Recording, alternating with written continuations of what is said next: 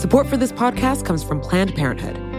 It's hard to imagine a world where we leave future generations with fewer rights and freedoms.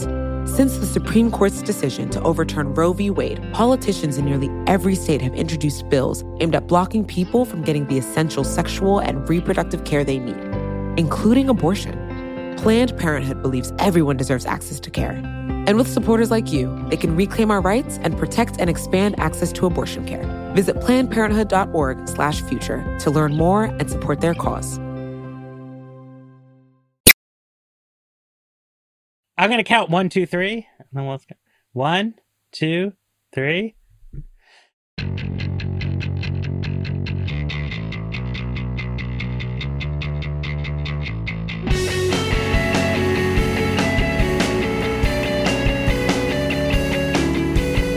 Hello, welcome to another episode of The Weeds on the Vox Media Podcast Network. I'm Matthew Iglesias, here remotely, distantly, with Jane Coaston and ProPublica's Dara Lind. Really happy to announce that The Weeds has a really cool new logo out today. You will see it in all your favorite podcast vendors, everywhere that logos appear. It's really nice. Design team worked really hard on it. It's cool. It's great. And it's part of a larger logos project that is happening. What am I going to do with my 3 old Logo Weeds t-shirts? Well, someday there's going to be more t-shirts. Ooh. This is actually how the economy is going to recover. Right. From actually, coronavirus. let's talk about textile production for a little bit. Yes, right. So we've got a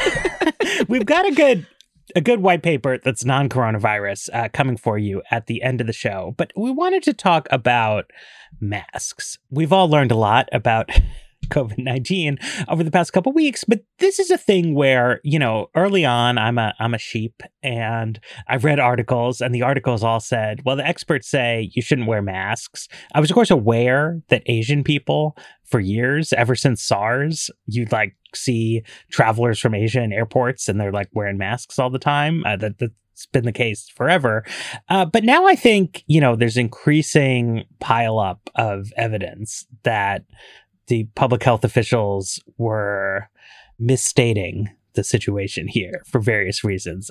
Herman Lopez has a big explainer for Vox, which has not yet published as of the time I'm speaking, but probably by the time this episode is done, will be out on the website that goes over this. But yeah, it seems like masks are good, and that if there was not a shortage of masks, it would be a no-brainer to say that everyone should be wearing them. Right. I mean, it seems to me that a lot of the conversation around masks, I'm not going to say that it's a definitional problem, but it's important to keep in mind that there are 2 different kinds of masks that we're talking about. There are the N95 masks, which is a term that, you I probably did not know unless you're a public health professional, or you live in California, where N95 masks have been a, key stockpile item because of wildfires or something like that. Those are the masks that are officially, validated by US regulators to trap 95% of a certain kind of particulate matter. They create an actual seal around the nose and mouth. And so, those are the ones that are rated for the use of public health professionals. And then there are surgical masks or any other kind of thing you have covering your face, which also get lumped in the mask category and are, not recommended for hospital use in the context of a highly contagious airborne disease like COVID-19. But this is kind of where a lot of the questions come in as to, if you are not using the ideal mask, is it better to be wearing that mask or not? But what happened in the initial phases of the growth of coronavirus awareness in the United States was that medical experts came out and, assuming that there was going to be a limited number of N95 rated masks, which was an accurate assumption, came out and said, save those for the public health professionals. They're tricky to wear correctly. There's evidence suggesting that if you don't wear it correctly, it's not going to help, or it's even going to hurt. If you're sick, or if you are working in a hospital, then fine, go ahead and do it. But going out and buying a bunch of masks isn't going to be what protects you from the virus, which is a fair, if oversimplified, way to put it, but does, it turns out, both overstate the state of the science on mask effectiveness and confuse the question of, should people be wearing masks, with the question of, if there's a limited supply of masks, to whom should those masks go? Which it turns out are two totally different things. So I think there are two separate issues with mask usage. The New York Times had a really interesting rundown yesterday talking about what the research showed on mask usage during the SARS outbreak of 2003, which is that wearing a mask was 68% more effective than washing your hands more than 10 times a day. And in addition, the most effective thing to do would be to wear gloves, a mask, and a gown. But then we start edging into what will people actually do? And what is the psychological impact of masking? And how do we think about that? We live in a society, even when we're all by ourselves. And so much of the fight against coronavirus has been epidemiologists saying, this is what we should do. And then public health officials saying, okay, and this is what we can get people to do. Wired had a piece that we'll drop in the show notes saying that, if we had an infinite supply of masks, everyone should wear them. We don't have an infinite supply of masks. Mask usage is, as Dara mentioned, sometimes particularly challenging, depending on the type of mask. But also, the wearing of masks for a lot of people symbolizes like, oh, you're already sick. And it's interesting how we think about that as a visual. How we think about masking. There was an interesting piece in National Review today on this very issue of like, yes, masks have been widely used for a long time in other countries, but in the United States, wearing a mask has a certain implication. And it's interesting to think about that in terms of how people would actually use them, whether they would, what that would mean. And that divide between how public health officials are thinking about this issue and how epidemiologists are thinking about this issue, and then how politicians who are trying to get people to actually do things are thinking about this issue. I can't believe I'm saying this, but I feel like this is actually less an issue of changing social norms than it is of political economy. Because I think we've seen over the last few weeks that between Americans' kind of routine historical trust in public health officials in times of public health crisis and trust in leaders in times of emergency more generally, and the efforts all elites, whether they're medical experts or elected officials, are going to just say, if we take maximal efforts now, or if we do what I'm suggesting now, this won't last forever. I think that those have combined to create like a state of emergency mindset in which people are willing to do things temporarily that they might not be willing to do permanently. I'm not like totally dismissing the risk that mask wearing presents in a kind of social context. I was talking to a local police officer yesterday who was saying that they can't wear masks out on patrol because they'll do house calls and the person will answer the door and say, you're not wearing a mask. And the officer will say, if I were wearing a mask, would you let me in? And of course they wouldn't. And I think that this does have a different valence when we're talking about Asian Americans and Asians in America, because despite the kind of SARS-inflected pollution in some major cities in China inflected greater willingness in some Asian countries to wear masks, that's kind of become entangled in the US with the conflation of coronavirus with Chinese people, both of those being in air quotes. But there are considerations here, but fundamentally, even in Asian countries where the historical memory of SARS really is very live, and therefore there wasn't that kind of behavioral hurdle to get over, mask shortages have been an issue, and people are standing in line and governments have had to intervene. Okay, so I want to get a little more clarity and specificity on the sort of journey public health officials took us through here, because I think there was some pretty serious, I don't want to say malfeasance because it was well intended, but it was a big mistake. And so I'm going to propose that we call the N95 respirators. And we use the word masks to refer to cloth face coverings, right? The kind that you could hypothetically make at home. Right. And, or you can buy surgical masks, right? But so public health officials' message on the N95 respirators was correct, that these are extremely valuable to medical personnel because they can actually filter virus particles out of the air highly effectively. So if you are all day, every day in rooms seeing patients who you know are sick, it's like really important to have one of these things. They are also quite hard to use effectively. Scott Alexander writes Slate Star Codex. He has a great sort of rundown on mask science. He's a psychiatrist, right? So he is an MD. He has gone through this training, but this is not the work that he does. So he talks about like when he was getting trained on the masks, and he was being formally trained in medical school, and he said it was really, really hard to like complete the assignment. That if you, a random person without training, try to slap this thing on your face, it's not like that you'll like injure yourself with it, but like you will not actually derive the benefits. Whereas to trained medical personnel, it's extremely valuable. So I think that messaging, like don't buy these masks, don't use them, save them for the professionals, like 2 thumbs up. But on masks, on surgical masks that have elastic bands, they also said, and like, I'm sorry to say, like we have a lot of articles on Vox from this era telling people don't get these masks. They don't block the intake of viral particles, which I think is true, more or less. And they could only be helpful if you yourself are sick, because they will stop you from like spewing out stuff when you sneeze or cough. But really, if you're sick, you ought to be staying at home. So there's no good mask use case scenario. If you're sick, stay at home. If you're healthy, the masks don't work. What we now know about coronavirus is that a large amount of spread is happening by people who are asymptomatic. So it's true that if you know that you are sick, you should be home and in isolation. And it's also true that if you are totally healthy, the mask is probably not that helpful in stopping you from getting it.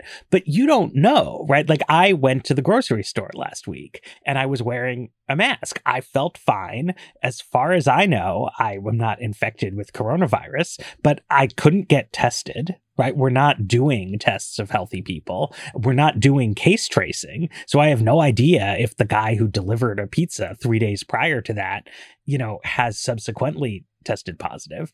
So like I had my mask on, which I think is responsible. And if everybody was doing that, that would be helpful. But it's the opposite of the message that we were getting. And Zeynep Tufekci had a good piece in the Times where, she's saying, look, public health officials were trying to manage a shortage. Because there is such a shortage of respirators, lots of people, medical professionals, need to get their hands on mass-produced surgical masks, which themselves had fallen into short supply. So public health officials seem to have decided to tell a kind of white lie that these things aren't helpful in order to avert a shortage. And, her take, which I think is correct, is that rather than viewing the populace as like a menace that has to be managed with misinformation, they should have told the truth, which is like, we are asking you to reserve these mass-produced masks for the people who need them most. And here are instructions, because it turns out that like improvised masks, right? A bandana, something made out of a pillowcase, something made out of a t-shirt. They are not as good as the surgical masks you make in factories, but they're okay. And I don't know how to sew, but my stepmother, she apparently used to sew a lot, hasn't for a while, but she found a sewing machine, in her attic. And like she made a mask for my dad, who's the designated grocery shopper. She's going to make a child-sized surgical mask for my kid. And like, that's great. And like, you could leverage the American people as a real resource. Brooks Brothers announced today that they're going to start producing masks in their factories. This has become a weird kind of like corporate social responsibility. A bunch of clothing lines are doing it. One of the suppliers for Major League Baseball is doing it. Many of these folks are saying we are going to donate these masks to medical providers and other emergency responders, which is to say we've entered this bizarro world where the masks that everyone can agree are less ideal are the ones that, are now being produced en masse and sent to the people on the front lines because, which is all downstream from the shortage of respirators issue. Right. But I mean, it's why the initial messaging against the surgical mask was so crazy because, I guess public health people know a lot about public health and they don't know as much about industrial processes. But like the United States manufacturing sector, even in its shrunken state, is very capable of producing large quantities of textile products that fit arbitrary design criteria. And so the shortage of respirators was a thorny logistical question to get around. But the shortage of surgical masks, it turns out, was a really easy problem to solve. And if they had articulated like their actual concern, which is not that these things are useless, but that they're actually very useful and they didn't want people to hoard them.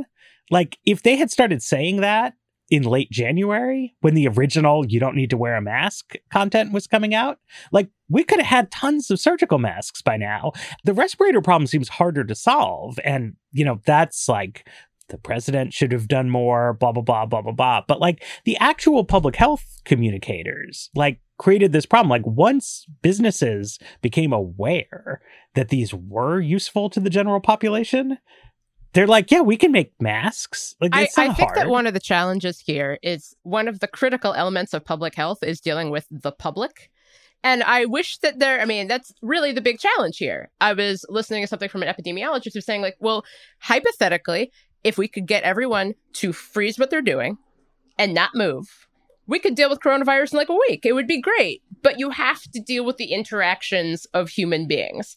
When the Surgeon General was tweeting out, "Don't get masks, you don't need them," I read that in some ways as being, don't do what you're doing with toilet paper right now. Don't do what you're doing with paper towels right now. Don't do what you're doing with hand sanitizer right now. In my view, yes, it was a white lie, but it was also a contextual white lie that was happening at a time where if there had been a way to message like, hey, by the way, manufacturers, shh, but could you start producing lots of masks right now? I think that would have been great. But that's not what happened, because I think that there was an understanding that in the context, telling people like, actually, you should be wearing masks, people would hear as, I should be wearing a mask all the time. I should buy 30,000 masks and overwhelm a market that was created 15 minutes earlier. But I don't think that's true. Like, I don't know. Like, I have heard, like most people have heard that like the risk of dying of COVID-19 for younger people who don't have underlying immune or lung capacity issues is low, but that we have a responsibility to like broader society to flatten the curve and like that's what we're doing. It's like, as you say, Jane, it's like there's no way to cope with an epidemic without mobilizing the active cooperation of the population. So lying or fibbing a little bit about it strikes me as very but the issue risky, is we've seen even with that guidance that younger people are not as much at risk of dying of this. So many people took that as, oh, okay, cool. Nothing about my life needs to change. I went running yesterday and I was running near the mall, the National Mall. And the degree to which I was like, you all should not be here, like in groups of more than, well, the groups in which people were in. And so I was trying to be socially distanced by running like 6 feet around them. But the degree to which, you know, we're hearing more stories about people in their teens, their 20s, their 30s who are, in fact, getting very sick and dying from coronavirus. Obviously, that's not the rule here. But I do think that the guidance of essentially, you are doing this for other people, I wonder if in some respects that is overestimating the American public to some extent. And so I just keep thinking about that in terms of, you know, how we're trying to get the public to do things. Flattening the curve is extraordinarily important to do, but I think that there are a lot of people who see flattening the curve as a job for someone else to do because this is not much of a risk to them personally.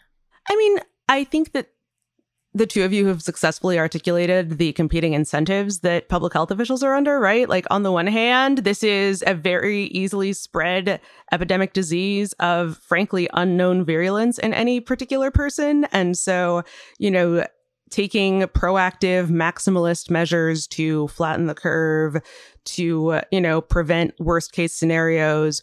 The better to overreact than underreact mindset is like epidemiologically sound. And on the other hand, most public health officials, that are actually in decision-making power or that have that great a platform are to a certain extent accountable to elected officials or some broader political constituency. And so the idea that it is generally not ideal to make everyone more miserable than necessary, to disrupt daily life more than necessary, the idea in particular among like certain conservatives and elements of the business community that if you prevent people from going out too much, you're going to like tear the wheels off the economy and it's never going to be able to recover. Like that is definitely, it means that any given public health official is going to try to balance those two equities. And this is where I differ a little bit from Matt, because I think the noble lie thesis is plausible, but it's not proven. And I do think that if you look at the science on mask usage, it's not as clear cut as everyone should definitely always wear a mask. There is more ambivalent information on, surgical style, non-surgical masks. There are a couple of studies showing that like, presumably because of moisture retention, people wearing cotton masks were more likely to get sick than people with no masks. It's not to say that the science is ambivalent enough that we shouldn't take the consensus view from studies, especially studies looking at like just doing physical experiments with like filters and petri dishes, that wearing a mask is better than not. It's that there was just enough noise in that data that if you were looking for the more congenial way to balance these two equities, it was easy to see your way to, actually, it turns out, you don't need to choose between public health and broader economic activity, right? You don't need to freak the public out too much. You can tell them that they need to be responsible in X, Y, and Z ways, but you don't need to encourage them to wear a visible symbol that things are not okay and to have to put that on every time they leave the house. All right, let's take a break, and I want to talk about some of the kind of wider context for this. Support for The Weeds comes from Not Another Politics podcast from the Harris School of Public Policy. With the constant news cycle, there's a lot of noise out there. Opinions are plastered all over social media, pundits are throwing out hot takes without any sort of context, and it's only getting worse as we dive farther into election season. We know that if you're listening to us at The Weeds, you're looking to cut through all this. And if you like this show, you might like Not Another Politics podcast. Not Another Politics podcast is produced by the University of Chicago Harris School of Public Policy. They want to take a research and data approach to analyzing hot-button issues and offer perspectives that go beyond the headlines. They cover a wide variety of topics in their episodes, but a few recent episodes that you can listen to include a deep dive into why women are underrepresented in U.S. politics or whether or not we can believe political surveys. You can listen and subscribe today at harris.uchicago.edu/NAP. That's NAPP.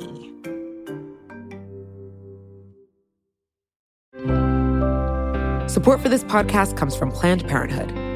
Your body is your own. That's why Planned Parenthood is committed to ensuring that everyone has the information and resources they need to make their own decisions about their bodies, including abortion care.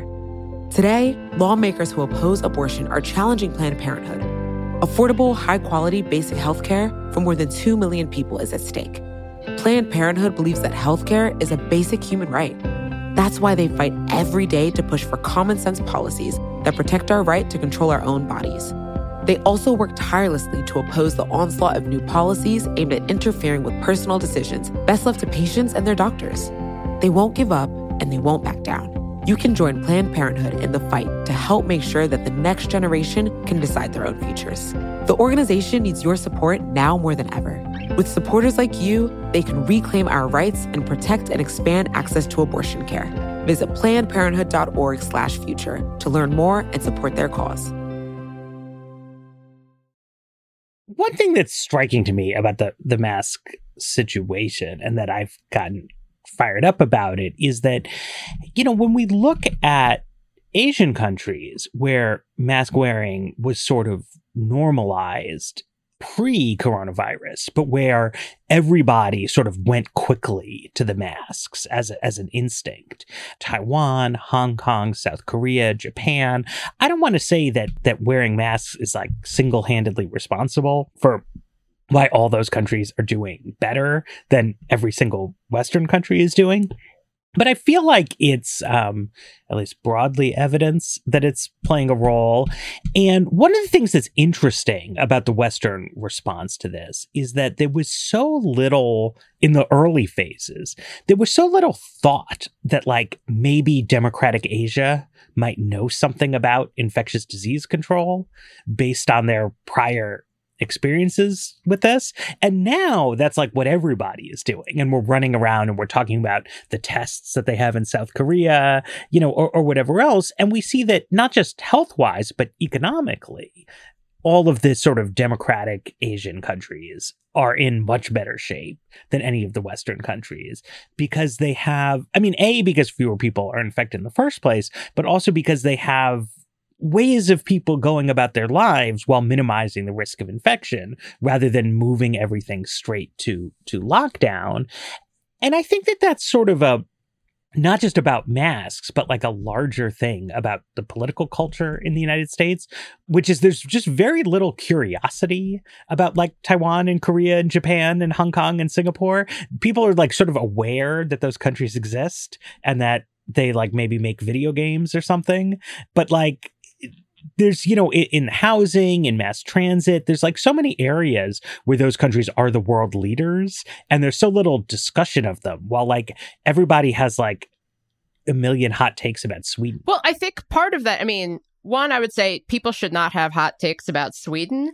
And it's not a hot country. Come on. It's just ecology. Yeah. You can't have a hot take in a non-hot country. But one of the challenges here is that Taiwan and South Korea and Singapore especially, and even Pacific Rim countries like New Zealand, which is handling this in a very stringent way, they all have something that we do not have, which is a system of kind of a more direct federal, not even federal, like direct state involvement. So for example, in several of the countries we've discussed, they are surveilling individuals at a level that in non-pandemic times, I would find displeasing. And even during a pandemic, I find concerning. But also the fact that America's pandemic response is largely directed on a state-by-state basis. For example, DC received our shelter-in-place order yesterday, which doesn't change too much, but does enforce if you had a party for some reason, you could get fined $5,000, which sounds bad. Maryland and Virginia have also issued their own shelter-in-place orders restricting movement.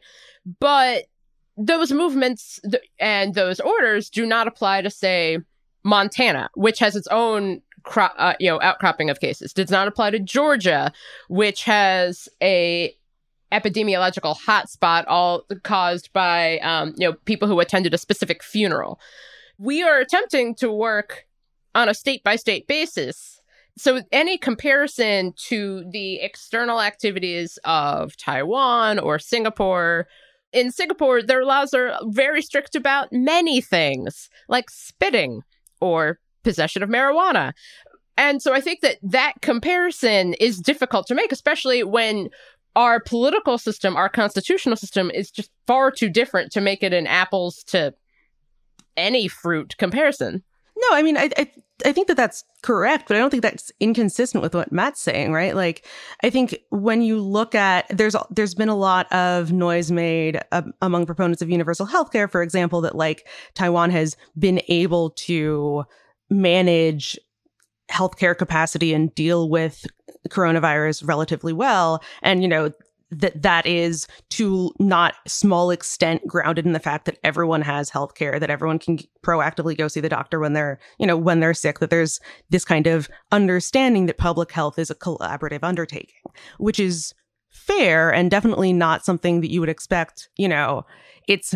Those are the larger structural things that you have to have in place before an epidemic hits if you're going to successfully weather the epidemic. But it's also true that, and masks in particular, I think are actually a decent use case here.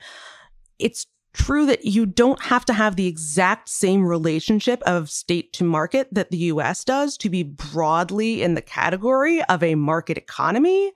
And we see in some of these East Asian countries that like the state market relationship is such that there's a little more flexibility in saying, hey, there is a particular supply and demand problem here. What role should the state provide in helping solve it? So like in Singapore, there's a price control law that requires companies to justify when they're hiking prices. And so that has gotten used to increase scrutiny on people who might be, whereas in the US, there was this kind of ad hoc after the fact message from the Department of Justice that any private individual who was like hoarding medical supplies was going to end up getting prosecuted. It's not that like the US has decided that hoarding things and selling them for a profit is good. It's that the US has decided it is bad, but has decided that the way to deal with that is post facto through the criminal justice system rather than by, rather than by having an active monitoring role in the market. And so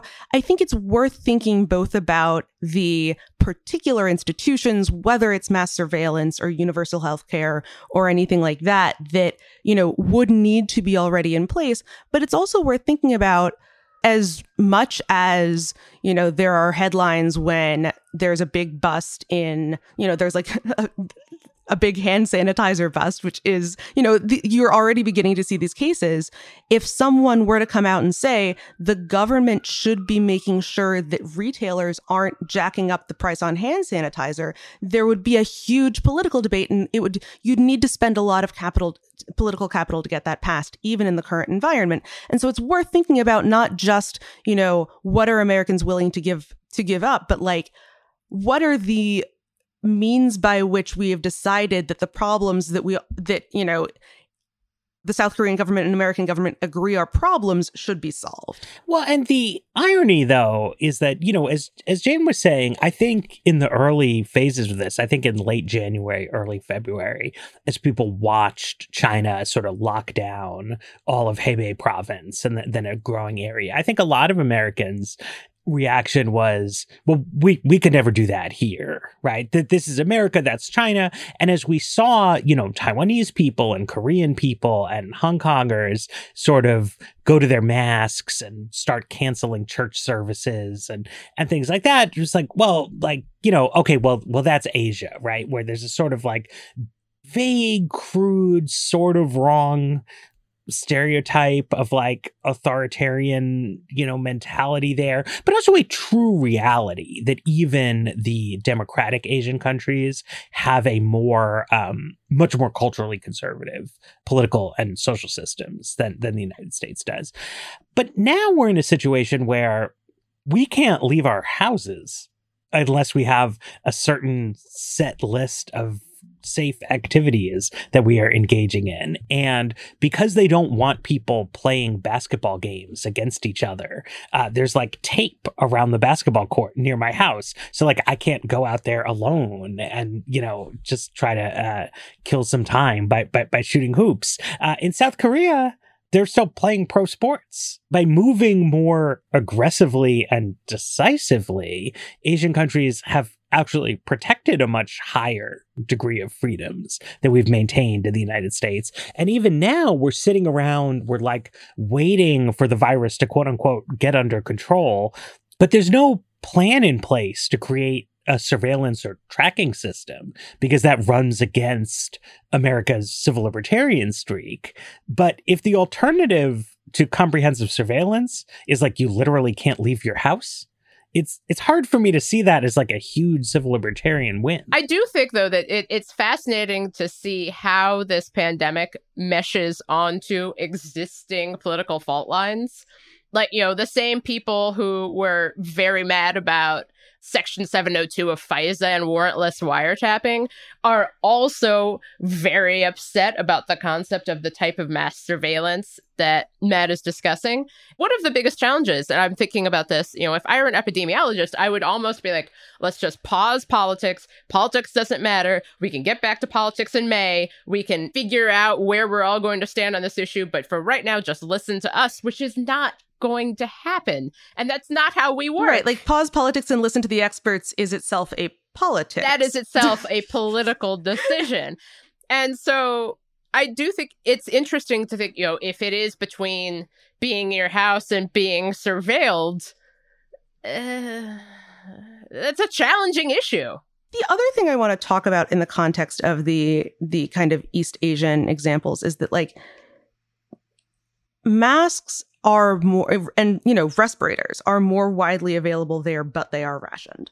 There are still cases, like, people are still waiting in line for masks in Taiwan, which, like, my first reaction to that is, like, waiting in line seems like not proper social distancing. And my second reaction to that is, if you're getting an N95 respirator at the end of it, like, cost benefit analysis, in South Korea, you're given 2 to 3 masks a week. It's like last name registration.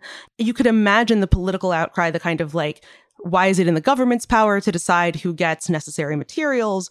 But the fact of the matter is that if we are in a situation right now where even frontline medical professionals aren't getting proper respirators, like, the discussion just seems to come from an assumption that there is an American way to fix this problem when such is not appearing. And that's kind of why, Matt, I'm a little bit surprised that we haven't gotten into the issue of KN95 masks and, like, deregulation yet. Because it strikes me that, like, if there is a properly capital A American, good red-blooded, we're a center-right nation, we have a center-right solution, it would probably come from the fact that there are masks available made by many of the same, mostly Chinese companies that make the N95 respirators that are, in such short supply in the US, but that are certified by Chinese regulators rather than American ones, and therefore, like, aren't rated for use here. But if that is, that seems like a kind of nicety that may not matter as much. No one is arguing that KN95 masks are dangerous for Americans to wear, that they're going to, like, explode over your nose and kill you.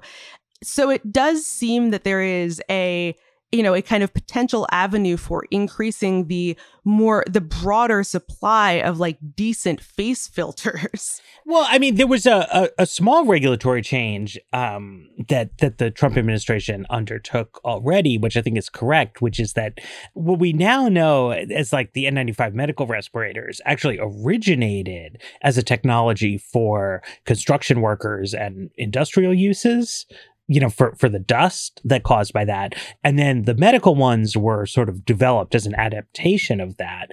I mean, it's funny because the phrase for the other kind of masks is surgical masks, which is obviously a medical setting. But we now think in a medical setting, you shouldn't use those because they have holes in the side. But there was a separate FDA process for certifying your masks as, like, medical N95 respirators as opposed to construction and industrial ones. And they've waived that rule. There's apparently not a real difference between them. Just the medical ones were more expensive because the cost structure in the healthcare industry, it is so easy to pass on higher costs to the ultimate customer that there tends to be, like, middlemen are not that attentive to what they are paying for things. Whereas in most industries, like, if your input costs go up, you have a big problem. So that's good, right? I mean, I think there will be a lot said in the long run as to why, in January, we were not, like, ramping up on the respirators and pulling these regulatory levers, and in general having that kind of, like, 360-degree sectoral awareness. But as a public health communications issue and as a media issue, the respirator thing seems much less grave to me because, like, the basic storyline around that everybody was given was, like, totally correct and holds up well. Whereas I feel bad because, like, there has been a lot of criticism of the media and its sort of dealings with coronavirus.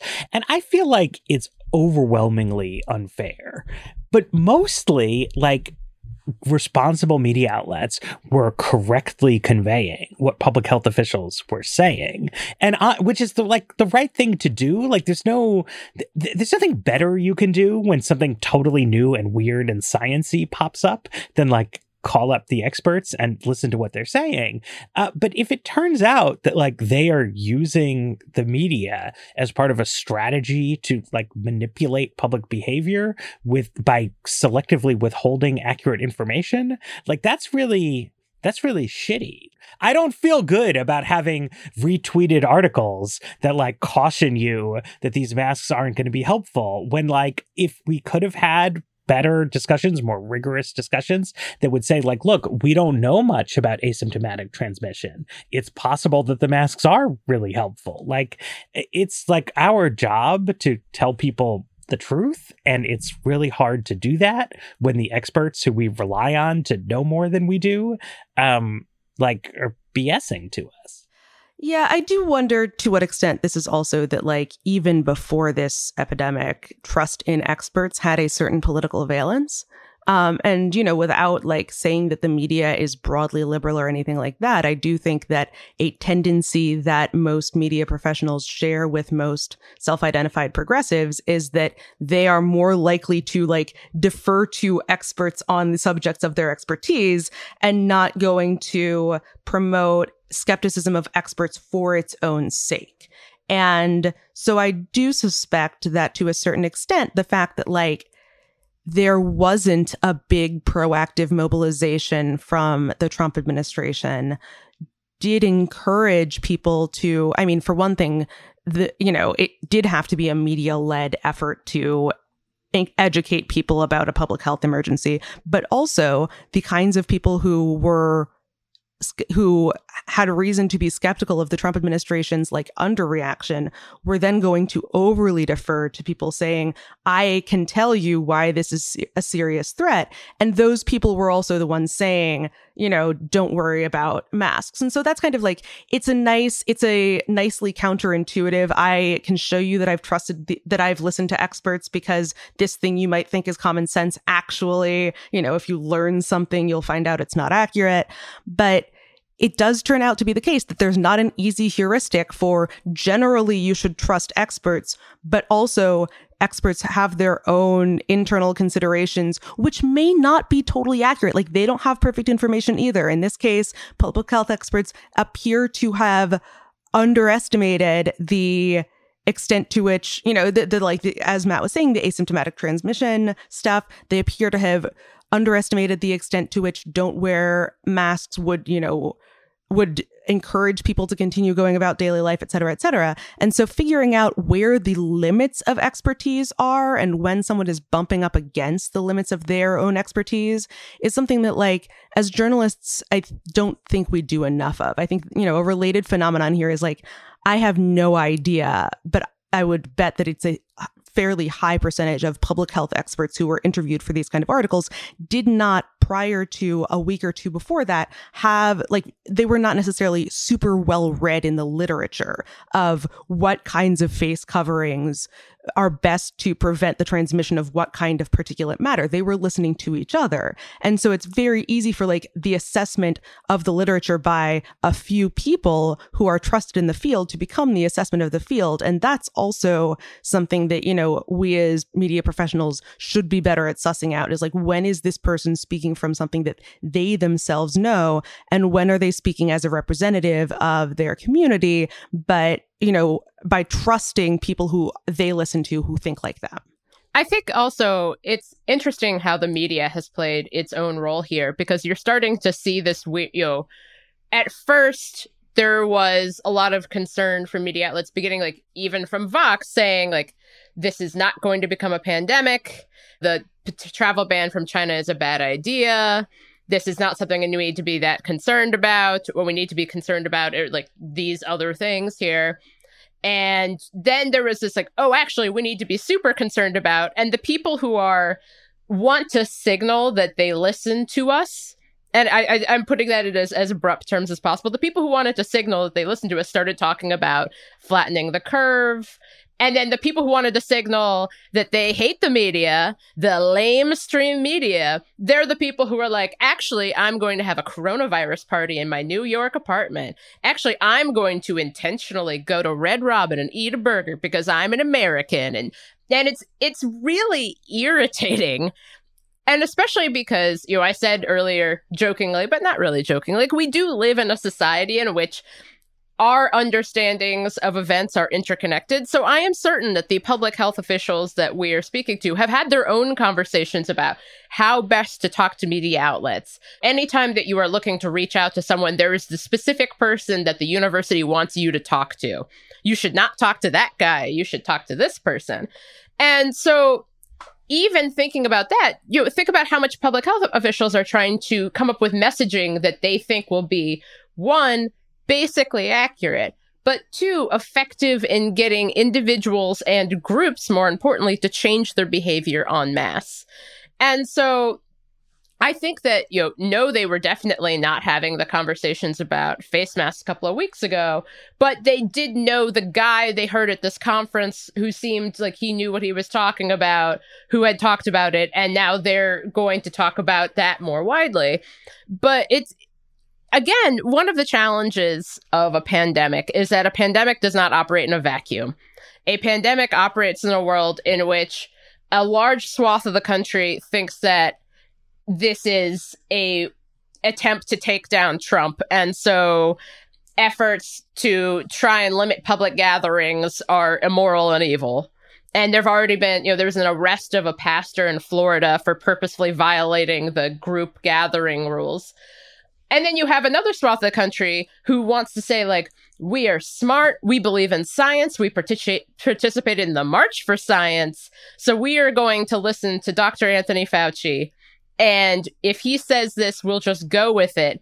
Not necessarily because of, like, a deep intrinsic understanding of public health, but because that just seems like the thing that they should be doing. And in all of this is all attempting to respond to a pandemic that does not really play politics, because that's not what viri do.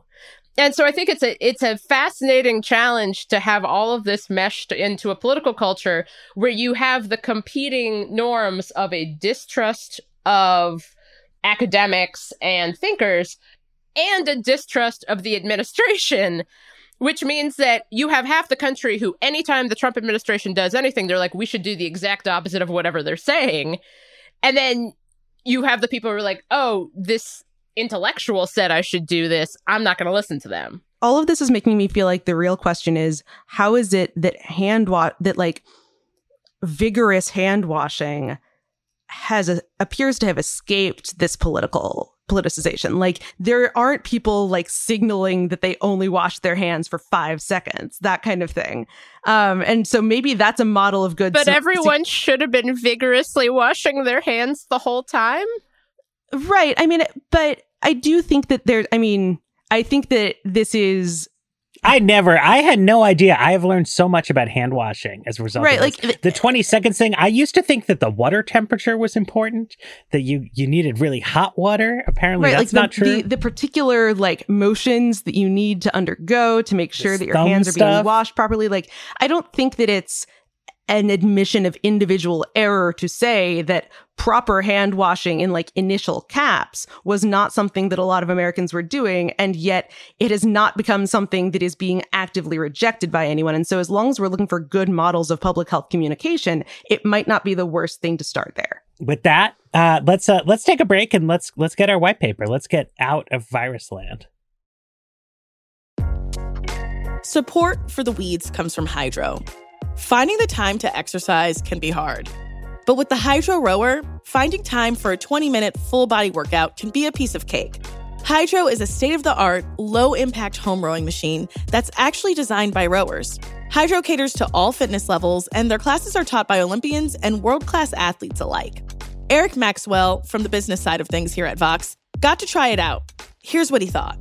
The Hydro definitely felt like a nice workout. It felt challenging, intuitive. It kind of felt natural without being too strenuous. It was just nice to have a menu of options, to find something super customized and just make it feel fun. This spring, you can join the growing rowing community at Hydro. You can head over to hydro.com and use code WEEDS to save up to $400 off your Hydro. That's HYDROW.com, code WEEDS, to save up to $400. Hydro.com, code WEEDS. Support for this show comes from Sylvan Learning. As a parent, you want your child to have every opportunity. But giving them the tools they need to tackle every challenge, that takes a team. Now more than ever, educational support tailored exactly to what your child needs can make all the difference. That's why parents have trusted Sylvan Learning for 45 years as the ultimate teammate in their child's educational journey, instilling in them a love for learning and a passion for reaching the next level. And Sylvan's Insight Assessment can identify gaps in learning and areas that could be of concern for your child. It's a 360-degree view into your child's learning that you can't find anywhere else, and helps ensure that your child didn't miss something in school that might put them at a disadvantage in the future. And right now, it's the best price of the year at $29. Go to sylvan29.com to learn more and get your child's assessment for only $29. That's SYLVAN29.com. We have today The Gender Gap in Housing Returns by Paul Goldsmith Pinkham and Kelly Shue. And it says that there's a gender gap in housing returns, that men make more money in the real estate market than women.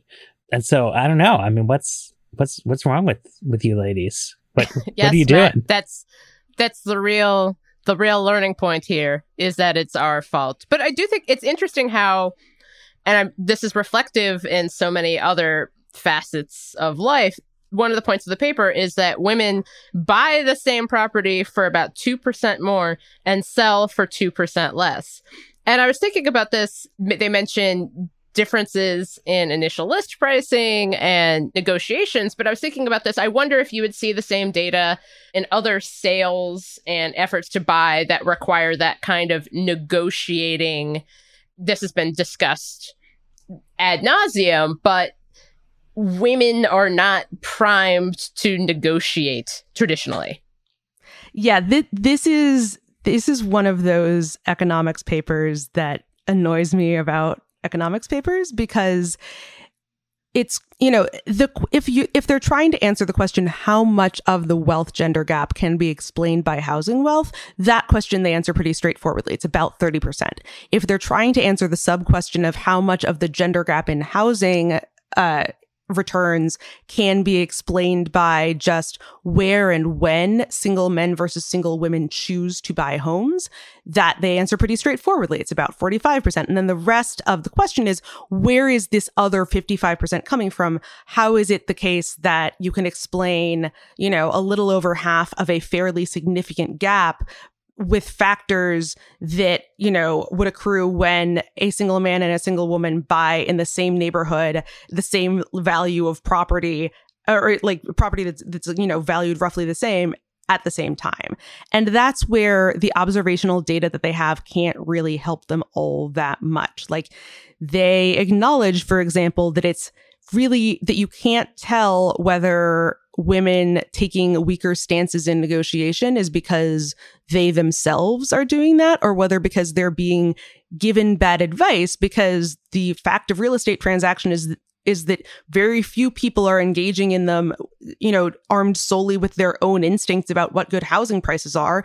Pretty much everybody who's engaging in such a transaction has a real estate agent or, some kind of equivalent who is giving them advice about where to price their home when they put it on the market, what to settle for, et cetera. And so given that the underlying question of a lot of gender gap research is and has to be, to what extent are these the results of individual choices and decisions, no matter how conditioned those may be by the machine of cultural production? And to what extent is it that there are external expectations that are preventing men and women from achieving equal outcomes? Like, the role of agents is a fairly important question there, and they can't answer it based on the information that they have in this paper. So the negotiating question is an interesting one, but it's one that, if you read this paper less than carefully, you might assume, okay, so this is just because women are willing to settle, or women, women are choosing other things when they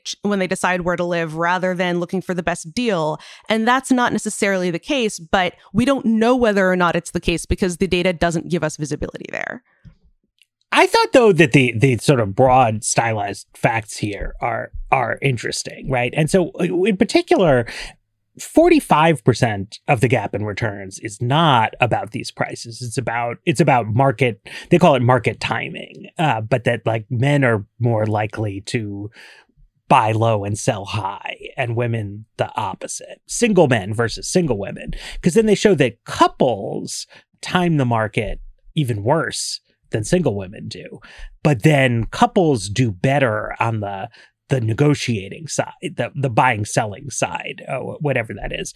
So, there's like a number of different sorts of dynamics in play there. You can sort of see why couples might be worse at market timing than either single men or single women, because when you buy a house as a couple, you face intra-household bargaining dynamics. Right. The decision about when to buy a house as a couple is driven much more by non-economic factors than it is like, how does the housing market look right now? Yeah.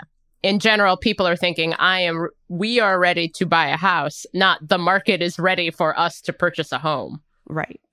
Although I do kind of wonder if the same isn't true for single women. Like, I think that whether or not buying versus renting is like a reasonable thing to do does depend a whole lot on where you think you are in your life. And it might be the case that the factors that lead a single woman to decide I am going to buy a house despite not having a partner might be the same kind of non-economic factors where, that might be a different calculus.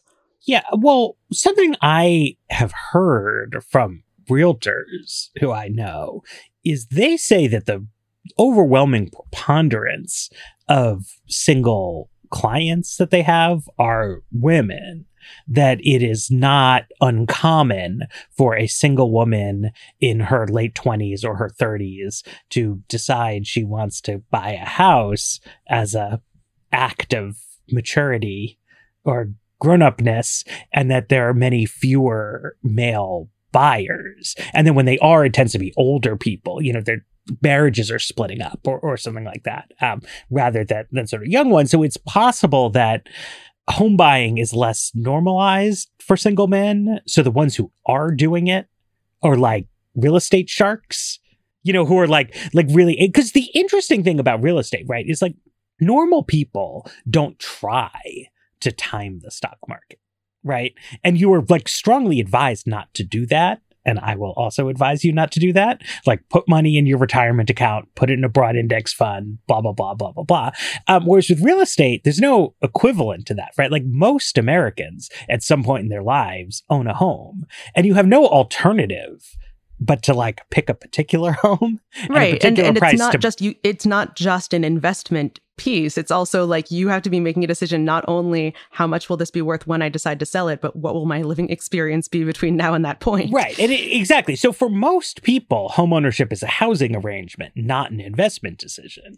Right. And so obviously you will get better investment returns the more you look at it as an investment decision. And so if there are different preferences around housing arrangements, you are going to get a larger pool of the buyers who actually are just trying to make investments. Because, definitely like when I did buy a house as a single man, and it was like I had spreadsheets and like all this kind of stuff. I was like, this is going to be great. And like I made a killing on that place. Then later, as like a married person with a kid, it's a lot of like hemming and hawing and like, is this space suitable to the family? And what do we think about the school? And yada, yada, yada. And you try to get a fair price. It's like you do what you can, but you're operating under so many constraints. It's like you're never going to be like as an awesome investor as you are when you have no attachments.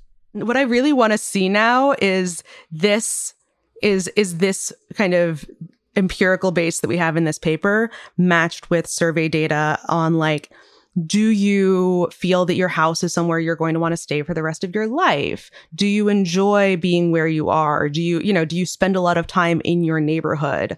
That kind of thing. Because I do wonder to what extent this is a question of, is it correct that single men who buy houses are seeing them as investment decisions? And I think that that's fairly easily answerable and might help us get some way toward figuring out, is it just that women are worse at this, or are men and women playing different games?